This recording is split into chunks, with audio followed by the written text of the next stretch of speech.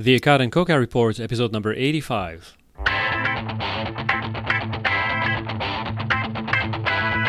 Welcome to the Akkad and Koka Report, the podcast dedicated to making sense of healthcare, from policy to economics, from evidence-based medicine to ethics. Join us as Drs. Michelle Akkad and Anish Koka diagnose and treat the latest epidemic of healthcare absurdities.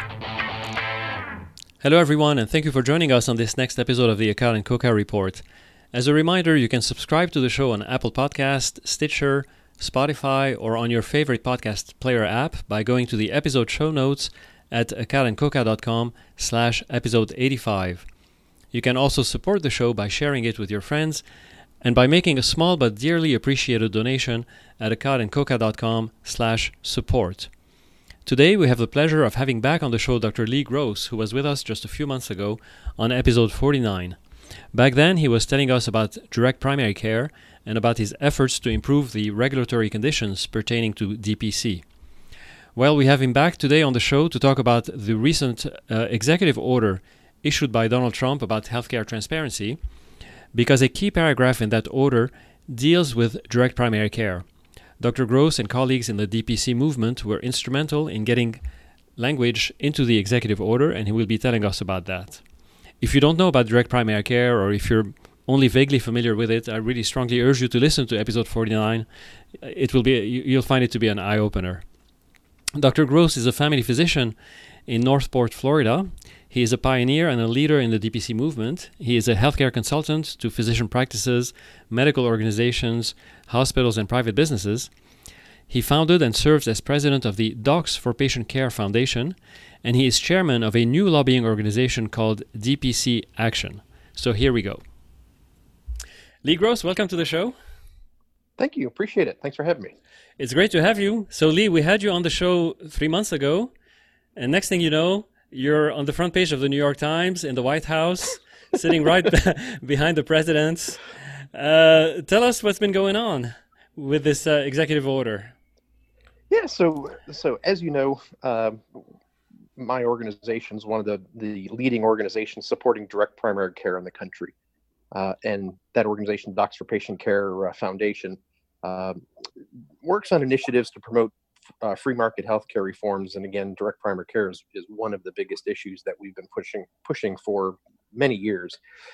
One of the key issues that we've been having with direct primary care is the lack of clarity for the Internal Revenue Service and the tax treatment of direct primary care, particularly as to how it's used with health savings accounts, HSAs.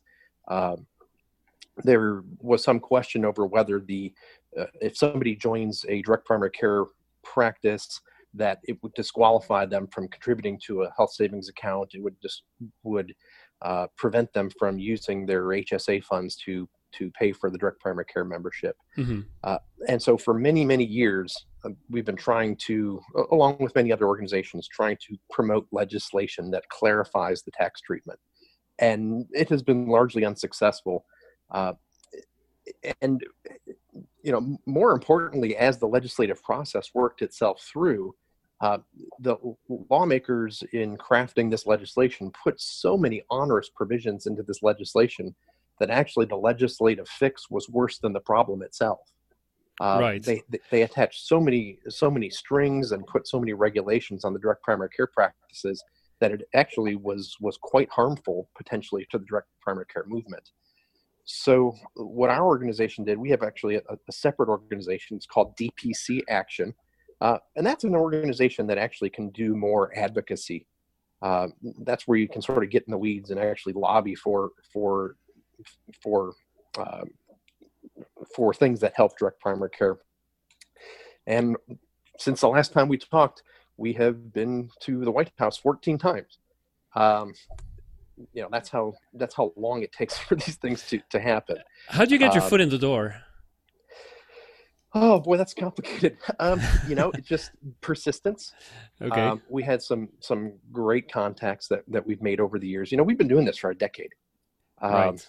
This is an organization that has been working in health policy for 10 years, and we've made many contacts over those 10 years and worked those contacts, and those people just happen to really love what it is we do. Okay. then you go ahead and factor in that I testified before the United States Senate, which certainly adds another level of credibility to the organization and to the movement. Dr. Josh Umber also testified before the United States Senate. So again, formal Senate testimony just continues to promote the movement, promote the need for the fixes.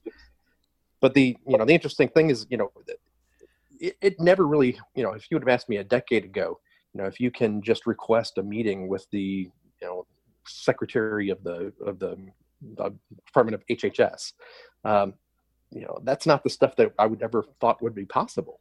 But, that's exactly the sort of stuff that we had to do in this process. And through our connections and contacts, we're able to secure these types of meetings. That's great. So did you have, over the last 3 months, let's say 3 months or so, did you have a sense that an executive order was being prepared, and you were eagerly participating in the crafting of the language that was going to go into it? Well, I think this is obviously a very long process. This doesn't play out over weeks or months. This plays out over years, and I can tell you that we really got a sense that things were going to start moving on. Well, we can go back to the president's executive order in 2017 on healthcare, right? And that was what pushed the choice and competition report. It's what created the choice and competition report. It also is what created the association health plan rules. It's what expanded short-term medical plans, and it's what created the HRA, or the health reimbursement arrangement rules to be created. That 2017 executive order prompted listening sessions at the White House, where our board members would show up and give the White House feedback along with other key stakeholders. We'd participate in conference calls with the White House. And in meetings that we had with key leadership, I think once we saw the proposed rule come out from the health reimbursement arrangement, which was, I think, towards the end of 2018, I believe, we saw that there was definitely an opportunity for us to work within that new proposed rule to get the direct primary care fix we needed. So our organization hired a legal firm in Washington, D.C., a tax firm, and we filed an 8-page legal comment showing that the administration does have the legal authority to fix this problem. And so stemming from that, we had heard that there was a possibility that there might be a fix in the HRA rule. But then when the HRA rule came out, it wasn't in there. And so in some private meetings we had, there was some suggestion that it's coming, just be patient. Okay. And so, we had key meetings with the Treasury Department. In fact, 3 members of our board had a key meeting with 12 attorneys from the Treasury and the Internal Revenue Service. So they sent 12 attorneys to meet with 3 doctors over this issue, in the Treasury building. We hammered out a lot of stuff, in those meetings. We addressed a lot of their questions, again, going back to our legal firm and addressing, in a 10-page document this time, highlighting all the arguments they had against why this issue wasn't resolved. And I think we made some very strong arguments as to why we had the correct position, and again why the administration had the authority to fix this under current law with no additional legislative action. So tell us okay, go ahead. Yeah, tell us what the executive order is actually saying about DPC, and how is that solving, or if it is already solving the problem, or if there are additional steps required. Well, so the executive order very simply directs the Secretary of the Treasury to issue guidance to use health savings accounts to pay for direct primary care memberships. Specifically, they reference the tax code, the 213D Internal Revenue Code, asking that direct primary care be an eligible medical expense under that code. Okay. So what that not only does is it allows you to use health savings accounts to pay for direct primary care memberships, but it also opens up flexible spending accounts, health reimbursement arrangements, Medicare savings accounts, Archer savings accounts, pretty much. And it also makes direct primary care very clearly a deductible medical expense on personal income taxes based upon the threshold of expenses. So it makes direct primary care memberships on par with essentially every medical service in the country, which it should be. It's a smart move. But now if you take that executive order and you then combine that with the expansions of the HRA that just came out, health reimbursement arrangements, you can now use pre-tax dollar. The employer can use pre-tax dollars to give an employee a benefit, a tax-free benefit, where the employer can pay for the DPC membership, and they can pay for a major medical plan wraparound. That is going to be, when that happens, one of the most affordable combinations of affordable basic medical services plus a major catastrophic wraparound policy. It's going to be the most affordable and comprehensive plan available in the country. Sure. So I mean, that still has yet to happen. I mean, it's the executive order is just an order to the HHS to provide guidance and do it. How is direct primary care defined?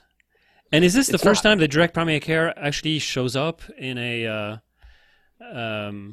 in a type of governmental document of that kind, or has the term appeared elsewhere? You mentioned the IRS ruling, but right. So the term was officially, I believe, first used in the Affordable Care Act in 2010. Okay. So it is defined in the Affordable Care Act. Now they never issued regulations that defined what direct primary care is. Okay. There has been legislation in 26 states that have passed that loosely defines direct primary care. Okay. And there's a 3-part definition that's used in most of those states that you can very easily look up and find. But also, specifically, direct primary care was referenced in the choice and competition report that was put out by the White House. And they specifically, in this report that was signed by the Secretary of the Treasury, it was signed by the Secretary of HHS, it was signed by the Secretary of the Labor Department, all asking for this fix, specifically referencing direct primary care and health savings accounts and the fix that's necessary. So, when all the when the president's cabinet calls for this fix, that raises it to a level of priority for the White House, which is frankly how we ended up really getting these meetings. When you can contact the Treasury and say, look, we need to talk about this issue. This is a priority issue for the White House. And by the way, the Secretary of Treasury signed that priority report, designating us as a priority. Great. So Lee, can you talk about some of the opposition you've had over the last decade and kind of clarify where that opposition, what grounds they had to oppose this? Like, why has this taken so long to happen? Yeah, so having met with everybody now that has an opinion on this issue, it really does seem like most of the opposition was in the Internal Revenue Service. And, many of the people in the Internal Revenue Service were responsible for implementing the tax code that enforces Obamacare. And, this was deemed at the time in the past administration as something that was going to be drawing patients out of the exchanges, the Obamacare exchanges. And so they didn't want people to be choosing these plans and skipping the Obamacare plans. So they, laid out some obstacles to implementation of these programs. So what they did was they basically declared direct primary care a health plan. And it's, without getting in the weeds, if you have a health savings account, you can't have 2 health plans. You can only have 1 qualified health plan, and that is the high deductible health plan that's required to use the HSA. So by that definition of calling DPC a health plan, they essentially have disqualified. If you join the practice, you essentially have automatically disqualified. It doesn't matter if you used your HSA funds to pay for it or not. Just by joining, they were saying that it disqualified you. But here's the thing: is that that designation happened based upon a letter written by the previous IRS commissioner in 2014 to a sitting congresswoman. And that there's never been any sub-regulatory guidance. The IRS has never given any official rulings on this. They've never enforced it in any way, shape, or form. They've never cracked down on any practice or individual that's using HSAs. And so the question is, does that letter really carry that much weight? And what we basically did was say, let's go ahead and do the legal analysis of this and disprove that letter. And then the question is, why does it take legislation to overturn an opinion letter? So that was the fight that we were engaged in, is, why? And then, so then the question is, well, is an executive order enough to overturn it? And I would certainly make the argument that an executive order from a sitting president probably supersedes a private letter from a past IRS commissioner, which essentially carries no weight. So this highlights one of the larger problems we seem to have now, just in general, in terms of trying to make government work, or make larger society, I guess, work, because it seems that you have a lot of laws that are being passed, and the laws that are passed are some ideological. They're ideologically very specific, but they're very, very vague in terms of how you go about implementing them, right? And Right. And then it's left to a random number of bureaucrats to kind of make these type of actual on the ground decisions about how it's actually going to work. And like you're saying, and like this particular issue in terms of the crazy part about all of this was that HSAs, which are these tax deductible health savings accounts, could be used to pay for a wide variety of medical services, but there was this murkiness and cloudiness about whether or not you could use it to pay a physician directly, which was kind of the problem for direct primary care. And thanks to all your work, now there's been some clarification on it. Of course, as you bring up, the issue here, of course, is that what can be given by an executive order can be taken away by an executive order, correct? Mm-hmm. So as I was talking to so as I was talking to my little practice, which is very much plugged into third-party payers right now, and how can should we possibly make some type of transition or invest some resources into trying to develop a UPC practice. Now the worry for me is, all right, it's 2019, elections are 2020, and depending on which way this election goes, I'd be pretty concerned that this executive order would be one of the first that would be overturned. What are your thoughts on that? Yeah, this is not the kind of thing. I mean, this is a bell that's really hard to unring. Okay. Once you expand something, it is hard to take it back. So especially if it's something that's popular, that people really, really like. So, the idea is that you have to run as far and as fast with these things and expand them as much as possible to prove the value of them, so that it becomes very unpopular to take it away. Right. But the order here is for the is an order to the HHS to clarify things, and so it's hard to imagine that another order would overturn that, because unless the HSS at that point will sort of backtracks on what it had clarified. Right. So keep in mind. So first of all, the order was for the Treasury Department, not the HHS. I'm sorry. Right. Okay. Right. But this is the smallest part of this executive order, so it got no attention. The executive order, the majority of it was in price transparency and enforcing hospitals to disclose their negotiated prices for surgical services, hospitalizations, and to mandate disclosure of the out-of-pocket costs for the patients, giving a fair market estimate before they get those services done. That is a part of the executive order that will draw almost 100% of the attention. Sure. And it will draw the fire, and that will that section of that will be litigated for quite some time, I would The imagine. the other, I guess I'm just trying to think of what the counters are going to be, or what the one of the issues with, so there, you're absolutely right. The 100%, 150% of the oxygen on Twitter, on social media, everywhere, got taken up by the price transparency mandate, and how everyone took every Tom, Dick, and Harry took to Twitter, I feel like, and said, oh, this will be nothing, this is useless, etc. And of course, the real meat, I think, lies in what you've been fighting for in terms of HSAs and the prior order regarding HRAs. But so the HRA, right? The health is it Reimbursement. health reimbursement arrangement. I almost said retirement. Health reimbursement account that allows small employers, presumably like me and Michelle and you, to put aside tax-free money, correct?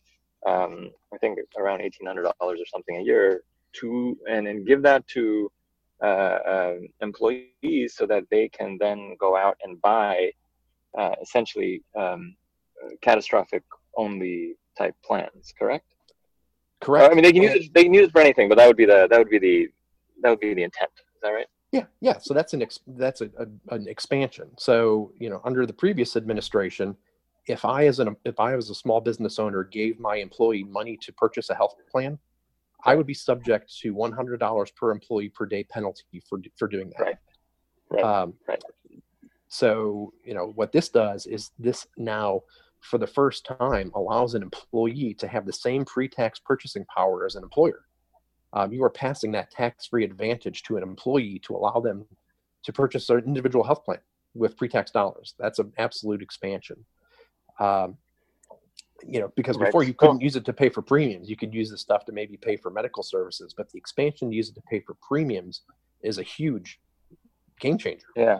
That was something I noticed right away. Yeah. It solves the pre-existing condition problem for the next generation.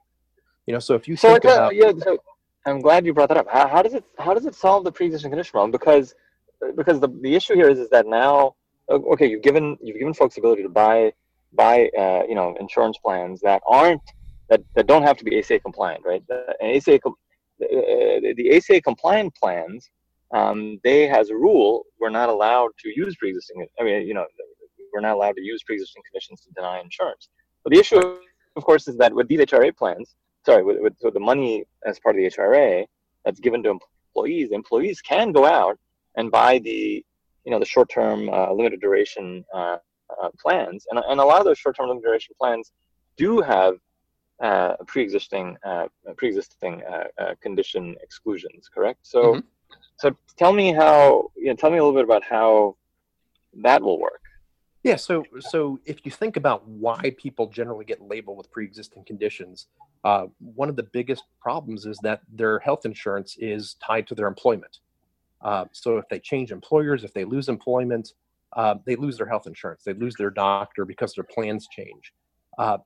If you then transfer the ownership of that health plan from the employer to being owned by the individual, if you change jobs, if you lose your job, if you get sick, you still have that health plan. It's not locked to your employment anymore. So you will now have complete portability. That health plan is yours.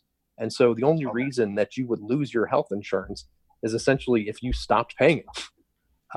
That's a fantastic point. But so that's a great point. And actually, what do we do? So it almost seems like you need this critical mass of folks to do it. But what do we do? What do we do about the folks that are going to run around trying to sign up now, and essentially are going to get denied? What's the what I said was a key phrase, is that it fixes the pre-existing condition for the next generation. Okay. It does not fix it for the existing people that have pre-existing conditions and no insurance. That's the sort of thing that those people are going to need to get their care through direct care arrangements. And they're going to need to fund those through high risk pools. I mean, as Obamacare's marketplace basically has decompensated into its own high risk pool. Nobody else can afford it. So if you have no chronic health condition, you're not going to pay the kind of money that it costs to buy an individual health plan through the ACA marketplace. Financially, it just doesn't make sense if you're healthy.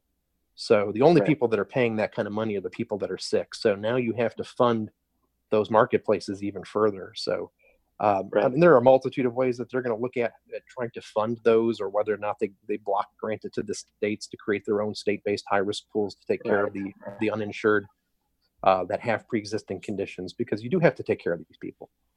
So that it really feel. Sorry, Lee, go ahead. Finish. No, the direct primary care practices do not exclude for pre-existing conditions, and so those practices do absorb a large amount of the burden of the routine care of those chronic conditions. Right. Yeah, it almost feels like a very strong political move would be to try to take care of those folks that have that large group, that group of folks that have pre-existing conditions, because it seems like that's probably the most politically viable way to kind of counter the opposition that comes to all of this, because they say that it's very one note. They say the same thing over and over and over again, that hey, what do we do about people with pre-existing conditions now? And unfortunately, right now there isn't a very good plan for what to do with them, and that's not for lack of trying. Like, I remind people all the time that the BCRA that that I guess failed by one vote or what have you, essentially allotted a significant amount of dollars for folks with pre-existing conditions, essentially for these to create high risk pools that were essentially directly paid for by the taxpayer. So hopefully that's something it's hard, because right now Congress is dysfunctional. There's just no, I mean, they couldn't fight themselves out of a wet paper bag right now. So the question is, how far can the administration by themselves through regulatory changes free up and get people some immediate relief? And I think that's kind of what they're doing. They're trying to use regulatory authority to promote price transparency and competition that will at least expose what the costs of healthcare are. And then once you start to see what those costs are, then you can start getting to the bottom of what is driving the costs in healthcare. So Lee, let's get super practical in terms of, so you're a small practice or a member of a small practice that's listening to this right now. What should they do next in terms of trying to take advantage of these executive orders that have been passed? Yeah, I mean, I think as a small business owner, you should explore with your tax advisor how to set up a health reimbursement arrangement for your own employees, because those are precisely the small businesses that should take advantage of these sorts of things. I think small businesses and communities can explore these health association health plans, where you can basically pool different independent practices even across state lines through associations and create larger group health plans. Those are things that are coming online, to be watching for those sorts of things. And what about? Sorry, go ahead. No, go ahead. And what about the physicians that are listening to this? Meaning, say you're a physician that's part of a small group that wants to, how can you help them take the next steps to take advantage of these rules? Yeah, so I think the physicians, if they wanted to take advantage of it, they're going to do so as employers. That was kind of my point. Okay. Is the physicians as employers. Now, as far as the HSA provisions in there, the question is, when is it okay? I would make an argument that it was always okay. Again, it's never been enforced. It's never been challenged. By okay, meaning okay to tell patients that they can use their HSA to pay for the DPC membership. Yeah, I mean that's right. the tightrope that you walk. Right. For the audience, there were DPC doctors who were hesitant to tell their patients that it was okay because of the ambiguity in the IRS ruling.